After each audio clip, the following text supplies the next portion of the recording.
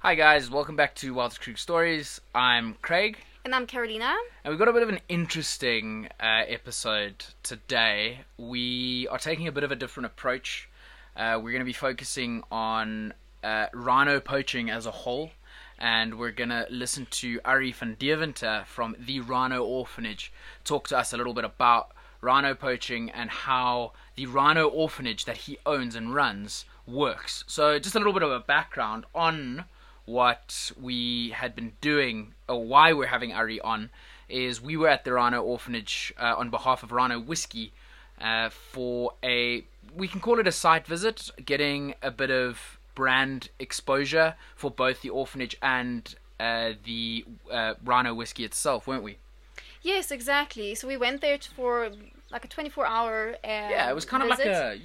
like a what does it look like in the eyes of an employee at the Rhino Orphanage? Yes, exactly. And we got to join them on their day-to-day tasks. And those of you who follow us on social media have seen us share what that was all about and what it was like. And I will be posting a YouTube video as well about it later, but it's just being edited at the moment. It was amazing. It was really an amazing experience. I mean, you know, taking what these people actually do and how much they go through to take care of these orphaned rhinos. So when we say orphaned rhinos, we talk about rhinos that have lost their mothers either through poaching or abandonment.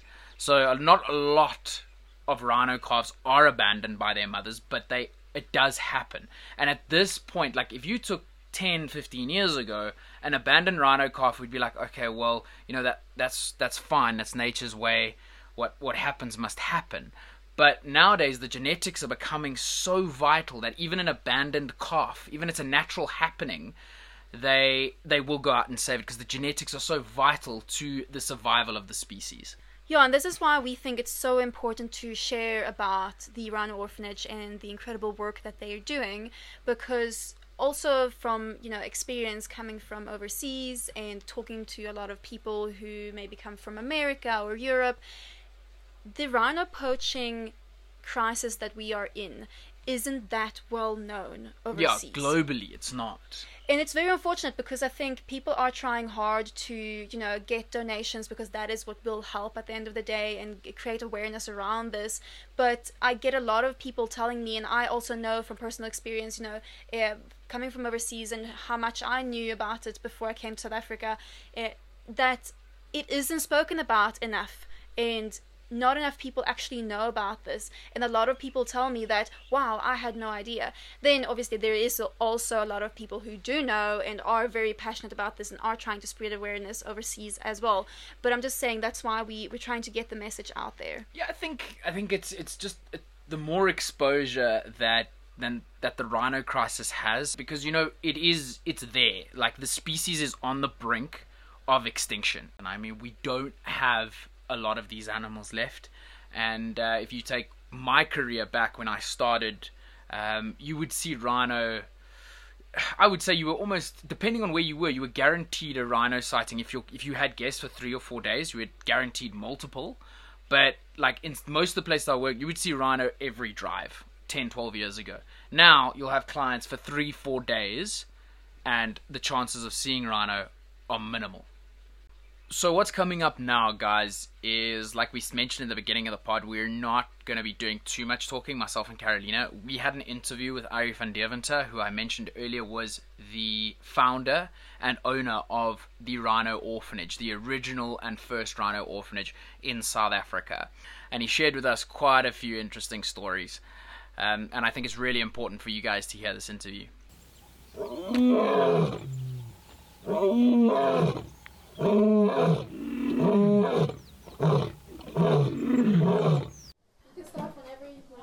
All right. I think one thing that people don't realize was that the southern white rhino was officially declared extinct in 1896. They were gone. There were none left. That's what everybody thought. We now know, you know, the northern white rhino basically extinct because there's only 2 females left. The male had to be euthanized. It was their father. They've got sperm of him, There's a lot of people working very hard to try and figure out exactly when. You know, but artificial insemination, it's all about timing. You got to be 1,000% correct. And they still haven't found it. With cattle, we know exactly. But there's a lot of people, a lot of vets working very hard, trying to get that exactly right. Although there's a very good chance, because what happened was Johan Marais, I don't know if you know Dr. Johan Marais, he came to me and he said to me,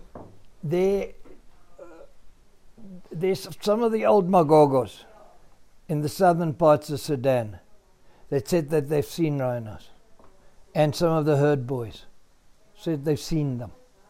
So they went up with a whole mission, but they only had a fixed plane, a fixed winged plane. They didn't have a helicopter. And they found the tracks. They found tracks. They had interviews with them, and they said, they swear, they've seen more of them. They've seen them. What year was this? No, last year. So the biggest issue was they couldn't follow the tracks because they didn't have a proper tracker. So I still said to him, listen, organize your thing. I'll send somebody with you that will die on that spoor. He won't quit. I don't know if you know Lee Guttridge. Yeah. No, he's a very good friend of mine. Lee Guttridge, they will not stop him. He will track you back to your mother. Yeah. That's how good he is. Yeah. And he will find them. He'll go and go and go and go till he dies, but he will sleep on there and go and go.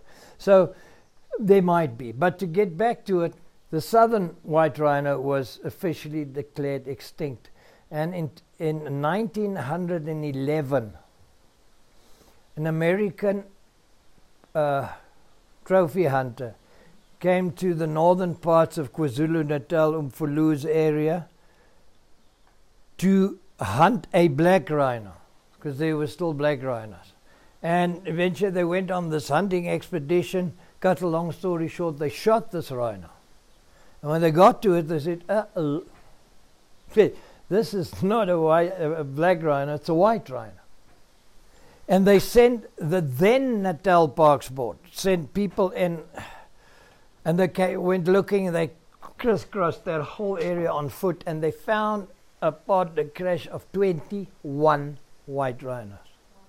And they started a project that lasted for many years, that was eventually taken over by Dr. Ian Player. You know Dr. Ian Player, he passed away as well, unfortunately. The brother of Gary Player, the famous golfer. And Dr. Ian Player and people like Spud Ludbrook and those boys pushed that from 21 to when the poaching pandemic started in South Africa, we had more or less 24,000 white rhinos. How many have we still got left? Nobody knows. I've got no idea. Don't know if you can guess. Kruger has lost 80% of their population. Yeah. And now people go there for a week, 2 weeks, they don't see it. They've lost. It's on the brink of extinction. We're losing a species. What happened? You must remember, there's always been poaching in Southern Africa. Remember, Southern Africa was home to plus minus 93% of all white rhinos on the planet. I'm talking about southern white rhino, Ceratotherium simum, what we have here. So it is just, there was always a few. We lost every year. We lost 10. Then if you go through the statistics, you will see it's 8 this year, then 11, and then 10. And so, there was always a little bit. Because remember, rhino horn has always been part of traditional Chinese medicine. In China, you have universities and medical schools teaching traditional Chinese, only traditional Chinese medicine, and others Western medicine. And the Chinese government gives bursaries away in the zillions to students who want to study traditional Chinese medicine. Now, it's always been part. It's a rubbish story that it's an aphrodisiac and things like that. It was never never. They used it for all kinds of ailments, from colds and flu, even hangovers. They used it for everything, up to 2010. A Vietnamese cabinet minister announced publicly that he was cured of his prostate cancer by using Rhino. So what happened? It became the miracle cure for cancer in the Far East. And not only that. Yeah. And then it just almost like a drug that people thought would fix anything. Yeah, but what made it escalate, unbelievably, was this thing of it's the miracle cure for cancer in the Far East now, all of a sudden. And the price of rhino horn went through the roof. Yeah. Rhino horn at the moment is more valuable than gold. It's more valuable than heroin per kilo. So what happens? Who gets involved? Organized crime. Yeah. The minute there's a lot of money going around, organized crime. So it's not what people think. There's 3 or 4 guys sitting around a fire in Mozambique and deciding, hell, we're going to go tomorrow and shoot a rhino. It's not. It's run by organized crime. It's run by people in South Africa, the government, not all of them, but there's government officials involved in this. We've had wildlife vets involved in it. I mean, I experienced it personally. I was selling buffalo heifers, and we waited for the vet, and he was late, and I kept phoning, and he didn't answer. And I couldn't understand what the hell was going on, because everybody was waiting. The helicopter was there. We were just waiting for the vet. Then eventually he rushed in there, and I could see he was flabbergasted. And I said, "What the hell's going on?" He said, "No, he stopped at the practice that morning to get all his stuff, and it was just cops everywhere." They arrested these 2 partners because they were involved. It's the biggest shyster God's ever put breath into. He's got 1,174 charges against him of everything: illegal rhino, possession of rhino, illegal selling of rhino, racketeering. There is nothing that they haven't charged him with. It's 12 years, and he still hasn't been in court. They caught him last year, end of last year again. He used to go to all the auctions in South Africa. He bought rhinos. Take them to his farm, shoot them. Take the horn off, bury the carcasses, and then get the horn, smuggle the horn out. He's been doing it for 12, like after they caught him. He was in court with these 2 vets and everything. It's 12 years. Nothing has happened. Absolutely nothing. So it is it's unfortunately run by organized crime. It is in South Africa. If you speak to the Green Hawks, the guys that do all the wildlife crime, they say that on the ground, we catch poachers on the ground every day. But they get shot or they go to friggin' jail, and there's a million waiting for their jobs. But the minute that they all say to you, when they start an investigation, they go up and up and up, and suddenly all the doors close. You can't go any further. Then you get too close to certain people. I mean, cabinet ministers in South Africa was freaking caught red-handed. Nothing happened to them. Nothing. Chiefs of police have been. Yeah. Mpumalanga, they had. Recently, we had last year. They stopped a police minister in a roadblock, and they were just about to let him go because he was in casual clothes. He wasn't in uniform. He showed him their badge, and he was like, and they were like, "Okay, sorry, sir, you can go." And one of the cops said, "We're checking every vehicle. Doesn't matter if you're a policeman." Good for that cop. He said, no, like, come on, guys, what are you doing? I said, "Sorry, sir, you're off duty. When you're off duty, you're a civilian." and they searched his car, and in like one of these more moderate Land Rovers, there's these fancy Land Rovers, these Discovery Series Land Rovers. Your spare wheel comes in the back, but there's a big opening where the spare wheel goes.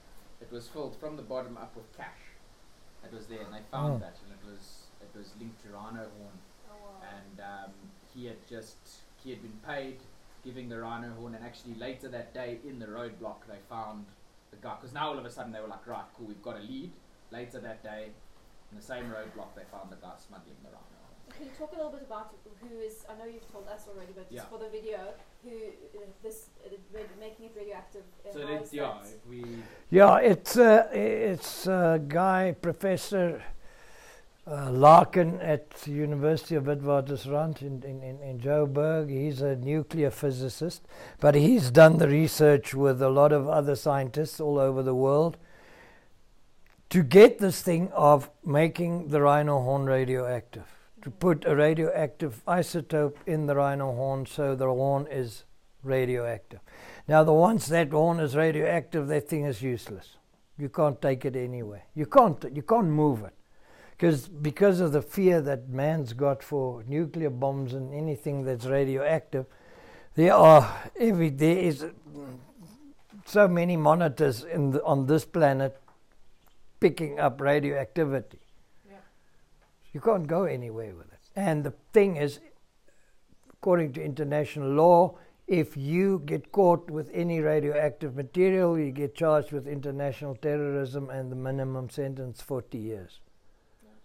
If you're in the wrong country, they'll freaking string you up or shoot you, cut your head off or whatever, I don't know, depending on where you are. So it is, for us, it is a chance. They did, Lorinda Hearn from Rhino Line in Krugersdorp, they tried to poison the horns. I don't know if you knew that thing that they tried. But the problem is, when she came down, when we were at the bottom, she came there and spoke to us about, and our vet, the first thing he said, it cannot penetrate the horn. Mm-hmm. Nothing can, because the live horn is like perspex. It's like glass. If you cut the horn off and you leave it, it starts deteriorating and it becomes porous. And then things can go in there. But the live horn, there's no way. It's like freaking glass. So what happened was they drilled holes and they under massive pressure. They wanted to put this poison in the horn, but it just didn't work. It just didn't work because it couldn't penetrate. But they tested it on dead horn, and never on live horn, because how are you going to do it? And so it just didn't work. So we hope for the best that this story of making it radioactive can work. Because isotope in the horn is not an issue, apparently. We'll see when it gets here. It's just the person putting it in needs to be very well trained, because you're handling radioactive material. So you're going to you're going to look like a spaceman or something. I don't know. And you guys are doing this here, you're testing it here. Yeah. Soon. Yeah, we're going to do it here at the end of the month. Wow, that's so crazy. Yeah. It's actually an incredible turning point for conservation, and I think it's, if this is successful, it will be a game changer. It'll be a massive, massive, massive game changer. Because, as Ari mentioned, radioactivity is basically every single port of entry out of a country globally. Doesn't matter how third world you are. They've got those monitors there. Malawi, which is the most third world of third world countries, has radioactive monitors. So these horns, if they are implanted with these, it's almost like let's call it a chip. Am I right? It's a little. It's an isotope that releases the radioactivity, which makes the horn radioactive. So you can take the isotope out, but then it's already radioactive. And this doesn't hurt the rhino. No. But isn't No. it dangerous for his body? And They tested it now. I've been doing it for years now.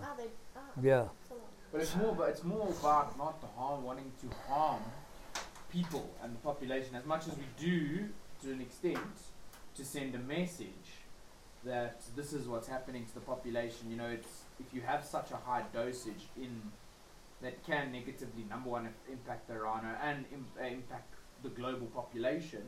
But you want it just to be enough that it gets picked up by sensors at border posts and ports of entry and exit. Yeah. It's very, very difficult to get hold of rhino horn at the moment. In China, in Vietnam, they're stockpiling.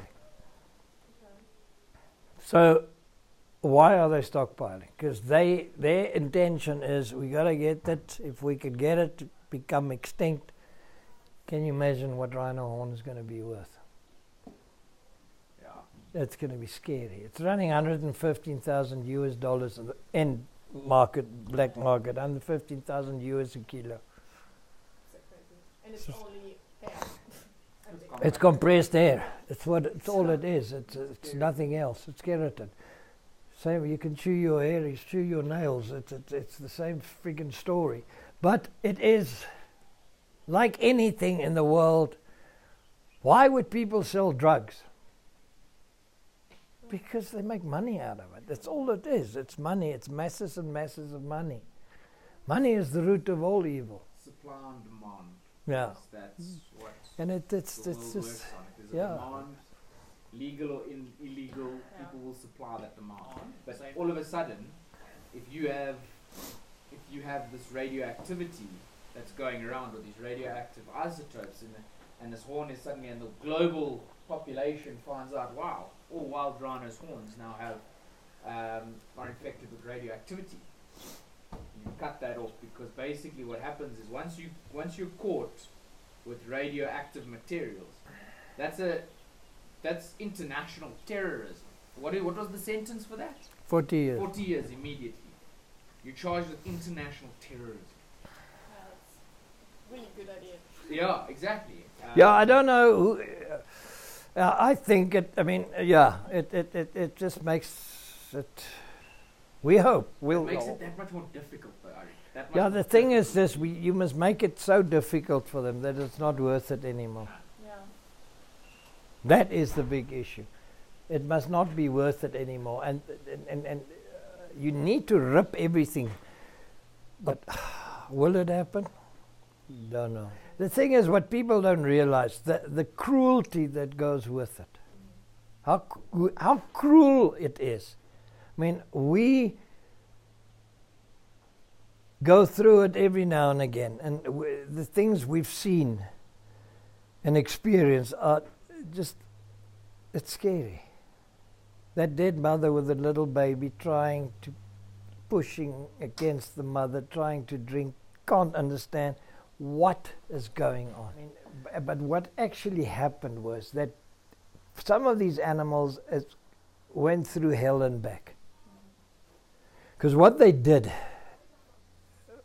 in the old days they used assault rifles, military assault rifles, and a lot of them survived the attacks because of the fact that those things doesn't penetrate deep enough to kill a rhino. But what the thing is, what the worst of the worst of the worst is that they started using high caliber hunting rifles, larger and larger calibers. Now your problem with that is the bang of when you pull the trigger.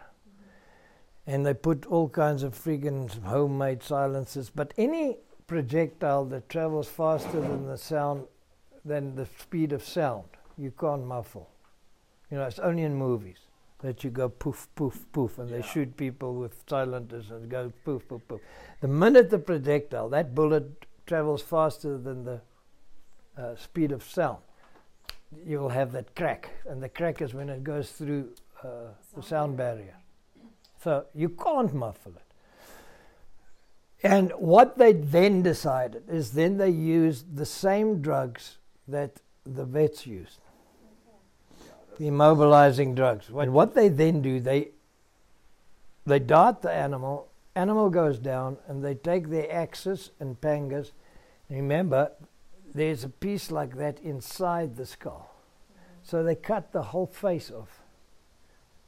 They chop the whole face off and leave them.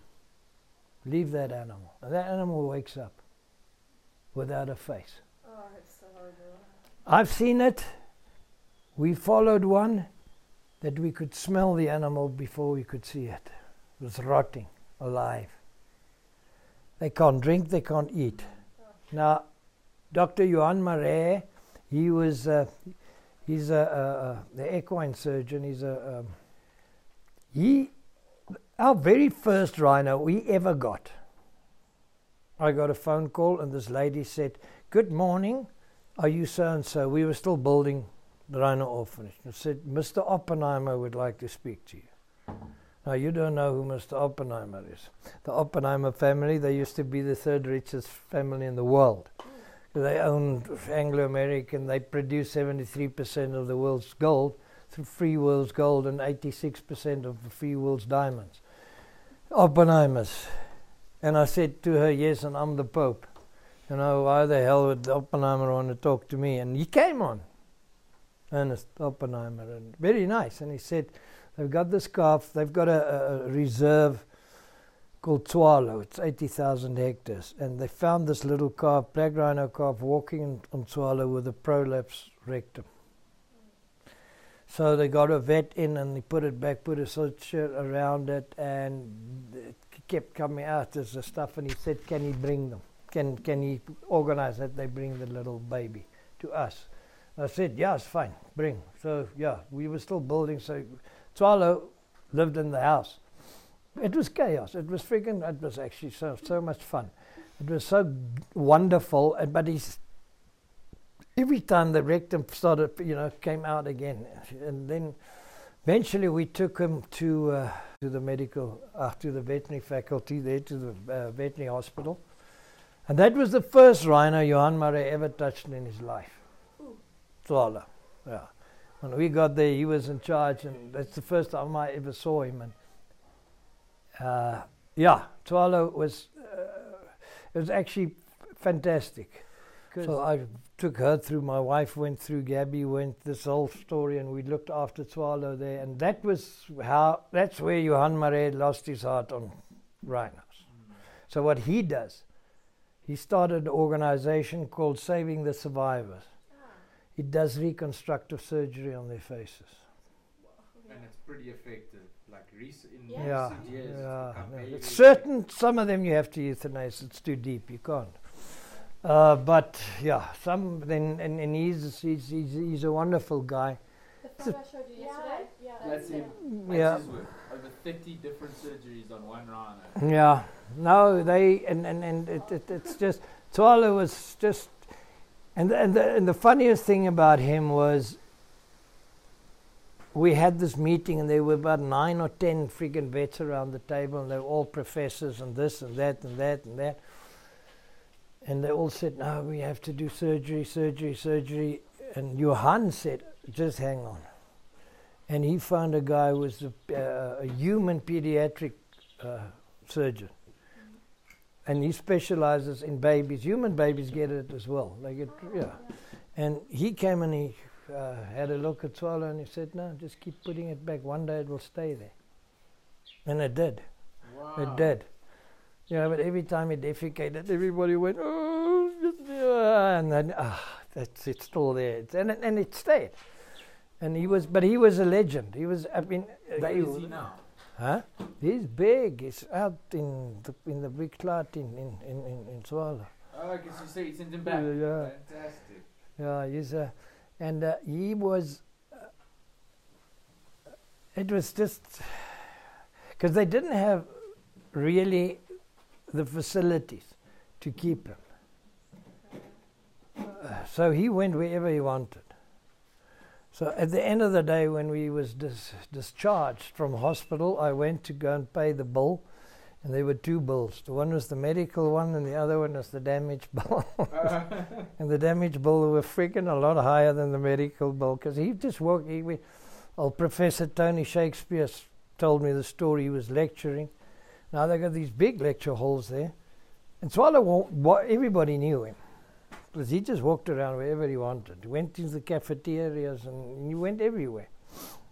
Because nobody could, and he said he was busy lecturing and the door, the lecture hall, that big double door that was closed, just burst open.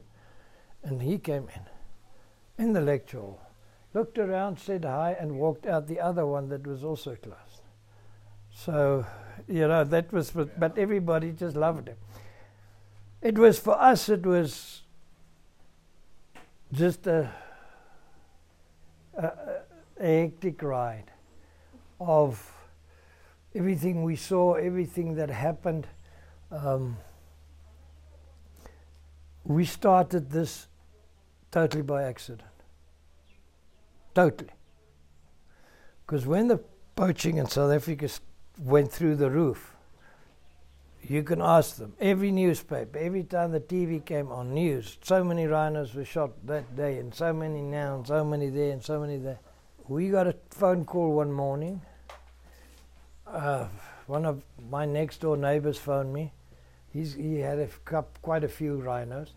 And he said to me, their shots, it was early, it was around 5:15 in the morning. And he said there were shots fired on his farm. He doesn't know what is going on. Please, can we come and help? And I said, okay. And I found the chopper pilot. I said, come. I said, come and pick me up. Let's go. So we flew around there. We found there was about a rhino cow shot about 400 meters from his house. Then we found another rhino cow shot with a 3-month-old baby that they also killed. I don't know why, because they don't kill. Yeah, they killed the baby as well. But to cut a long story short, we found all these rhinos, but the first cow had a 7-month-old calf. And that calf was running around on the farm now without a mother. And he said to me, where can you take this calf? And I said, I've got no idea. It must be dozens of places. And I literally went back, walked into the office, and I started phoning. And everybody said, no, there's no place.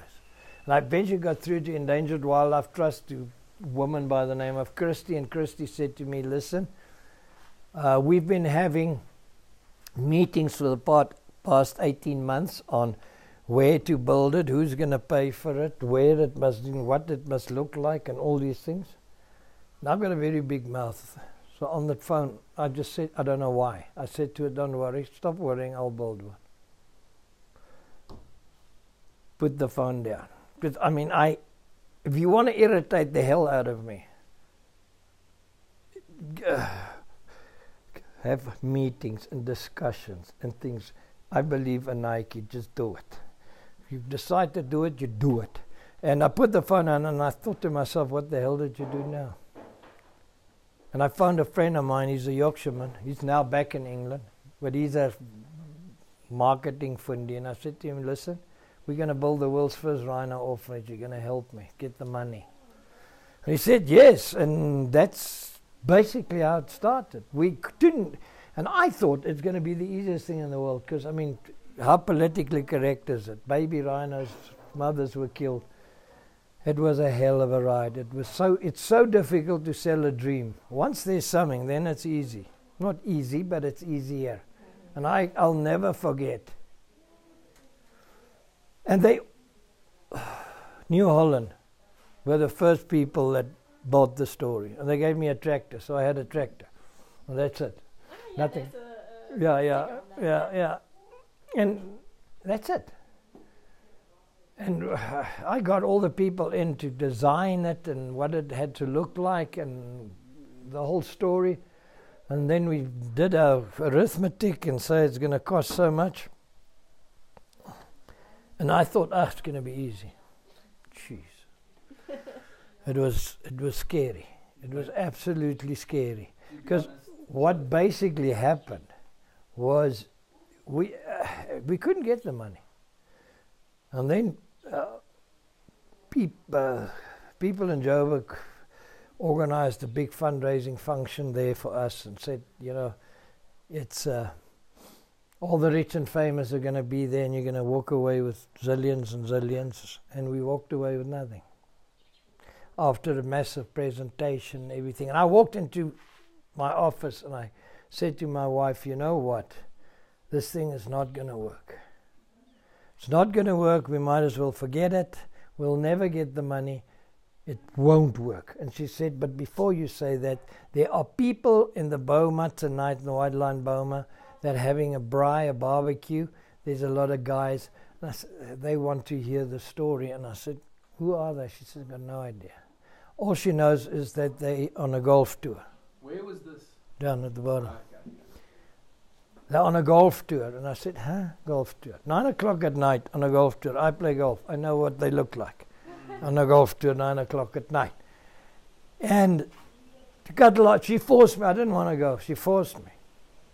I walked in there were 32 guys sitting around there. And they were just finished their dinner, and I did my presentation, and half of them were pickled really well. And as I said, thank you, and started to walk out, one guy got up. And he said, I'm so-and-so, I am the CEO of Pretoria Portland Cement, which is the biggest cement company in South Africa. I'll give you so many bags of cement. Wow. And the guy next to him got up, and he looked at him and he said to him, you're a Mickey Mouse. I'm the CEO of Lafarge Cement, I'll double that. All 32 were big boys in the construction industry. Wow. So they helped you build the orphanage. The whole thing. Shit. I still get so emotional. Yeah. That's amazing. I walked out that night with everything to build the whole place. Wow, that's So it shows you. Never give up. Never give up. So that's how it all started. So it all started absolutely by accident. And we just got it. And once we got the thing going and there were little babies, then it was much easier. I mean, I had the big boss of Lafarge Cement was a lady, Maria Gonzalez, something Portuguese, but very fancy. So they said she wants to come and visit.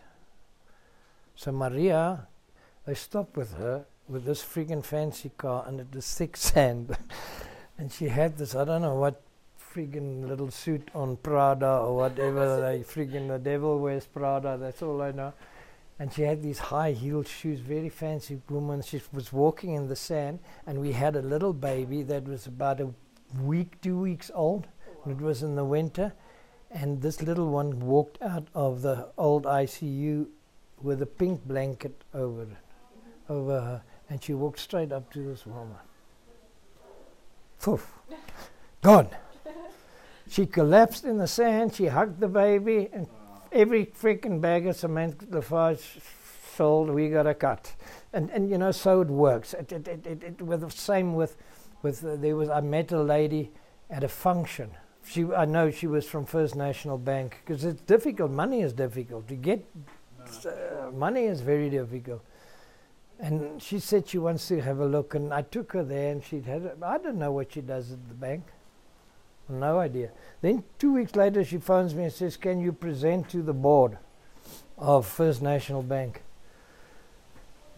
They are thinking of, giving you some money. And I said to her, yeah, but by the way, what the hell do you do there? She says, I'm the CEO. It's okay. Okay. And I mean, a bank has only got furniture and money, and we didn't need furniture. So they gave us quite a bit of money that helped a lot to get everything off the ground. And now, I mean, we've survived. Every time you think it is, when you need something, it just happens. It's like with the cars, with BMW and those things. I mean, I contacted every motor manufacturer literally almost in the world. There's only one that I never contacted, and it was BMW. And they phoned me. I said, because what happened, their CEO played golf at Sun City.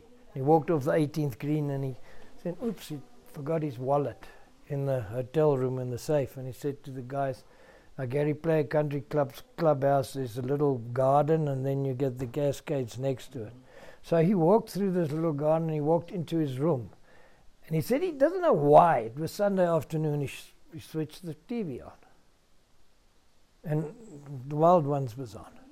There was a program on the orphanage, and he said he sat on his bed and watched. And Monday he walked into his office and got a hold of the marketing people and said, "Listen, get hold of these people." Now Tim is now on the board. I've got him on the board of the orphanage. He's left BMW. He was the big boss of BMW Southern Africa. He now runs Ineos Automotive, which they're building this new Ineos Grenadier. I don't know if you've seen it. Yeah, I'm waiting for mine. Are you getting one? Oh yes. Nice. Benji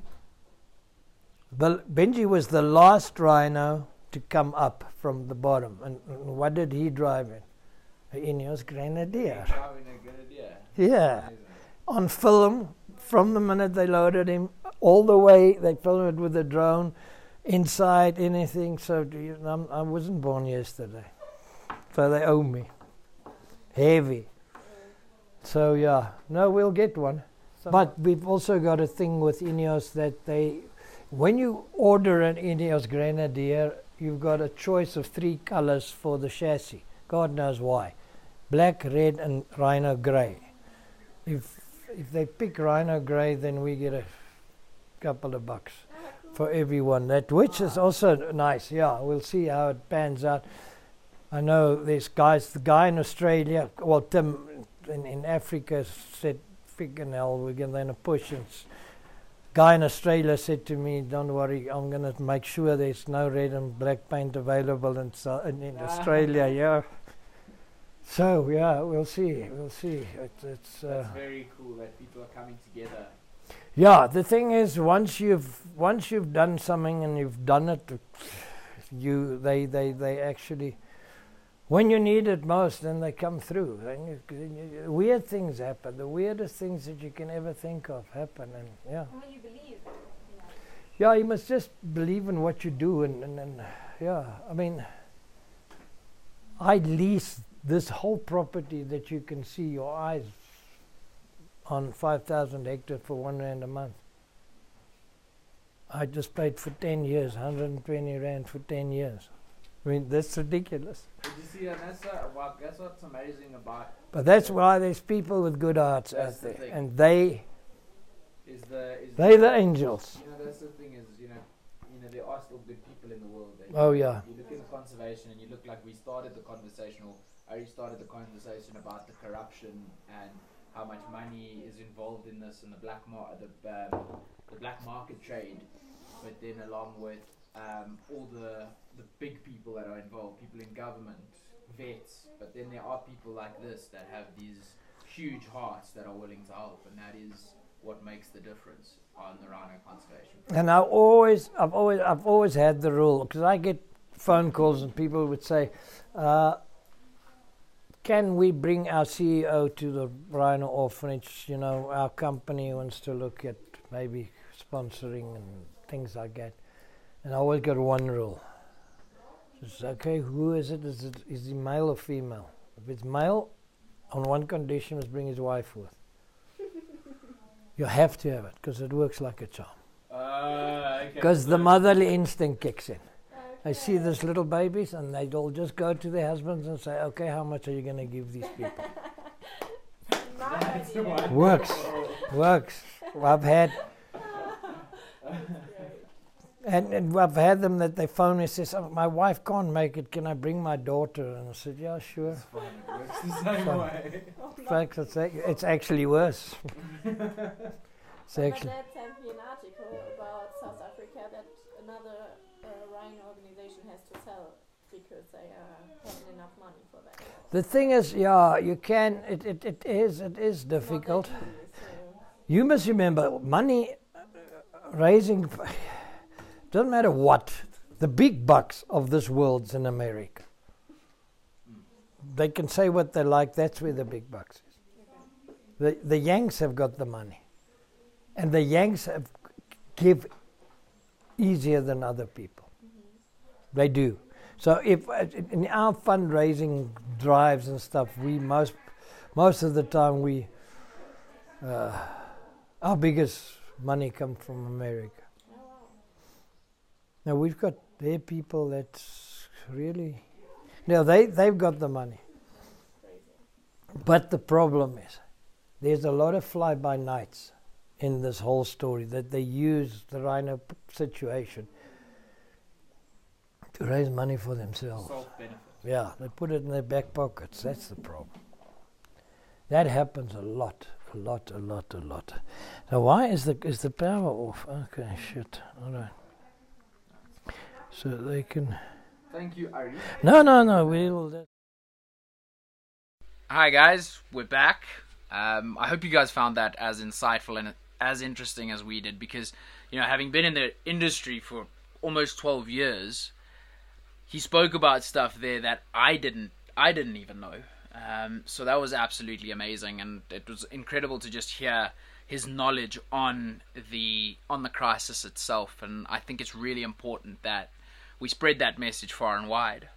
Yeah, absolutely. So that's why we're sharing this interview. And now we're going to hand over to Larisse, who is one of the staff members at the Rhino Orphanage. She works full-time there, and she is a badass woman who works really hard for these rhinos, and it was super, super inspiring to meet her as well. You know, just as Ari is doing, she is also dedicating her life to these rhinos and taking care of these babies. So I'm going to hand over to her, and she will tell you guys a little bit about how you can help the Rhino Orphanage if you want to help.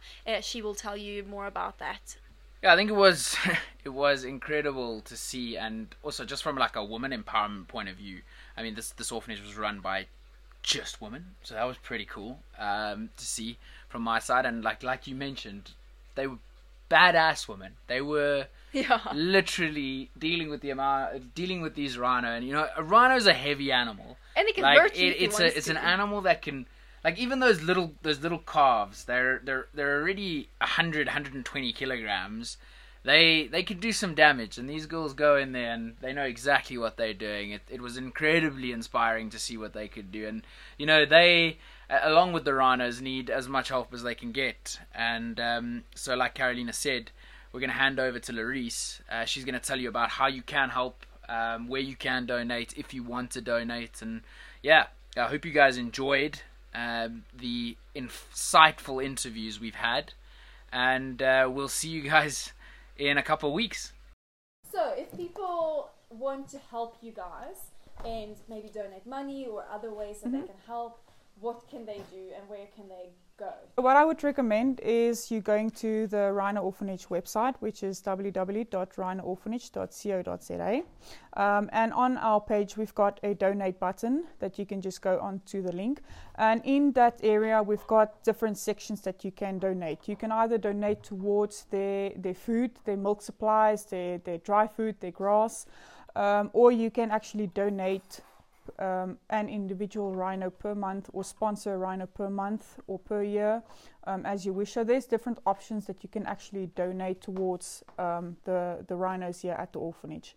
Then we also have a wish list on our website that we list certain items that we would like to receive, whether it be milk supplies or just to help us with the food drive and those kind of things. So we do have specific items that we require during different times of the year. So that information is also on the website. And can people then buy like those specific things for you guys, or like donate specifically for that? They're like, okay, you guys need this specific medicine or what it might be. Okay, let me buy that. So on the website as well, under the donate button, there's different things. You can either sponsor medical supplies, or you can sponsor food. So that would be the dry food, the pellets, the milk. There's also things for like the medical supplies, like the probiotics that we use. The medicine that we use if we've got injured rhinos or things like that. So we've got different sections that you can donate things towards. Okay, perfect.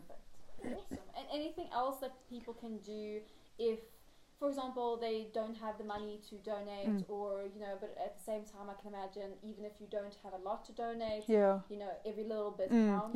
But anything else that they can do, that, like, not money orientated?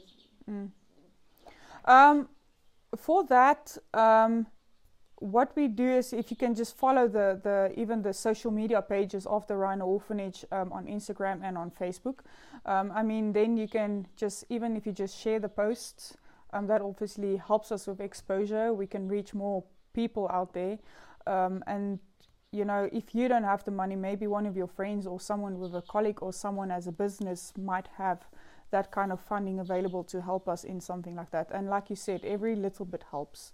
I mean, even if you donate 10 Rand, $10, I mean, if you've got 50 people donating that small amount, it eventually adds up. So every little bit helps. So. Awesome. And then I was thinking maybe we can mention something about the volunteer program as well. Oh yes, okay, yeah. Then another thing you can do as well is we have a volunteering program that we run through ACE, African Conservation Experiences, that we allow volunteers to come and work with us, work alongside the team with the rhinos. You get to experience feeding them, what we do on a daily basis, cleaning, husbandry, basic husbandry of their rhinos, what we do to protect them. Kind of what me and Craig got to experience. Yes, yes, yeah. So it's basic. What you would expect at a normal animal shelter kind of thing is there's always going to be cleaning of bomas and cleaning up behind the little ones and those kind of things. So we, if you want to visit the ACE website, and they can also refer you to the Rhino Orphanage. That's awesome. Yeah, perfect. Thank you so much. Thank you so much.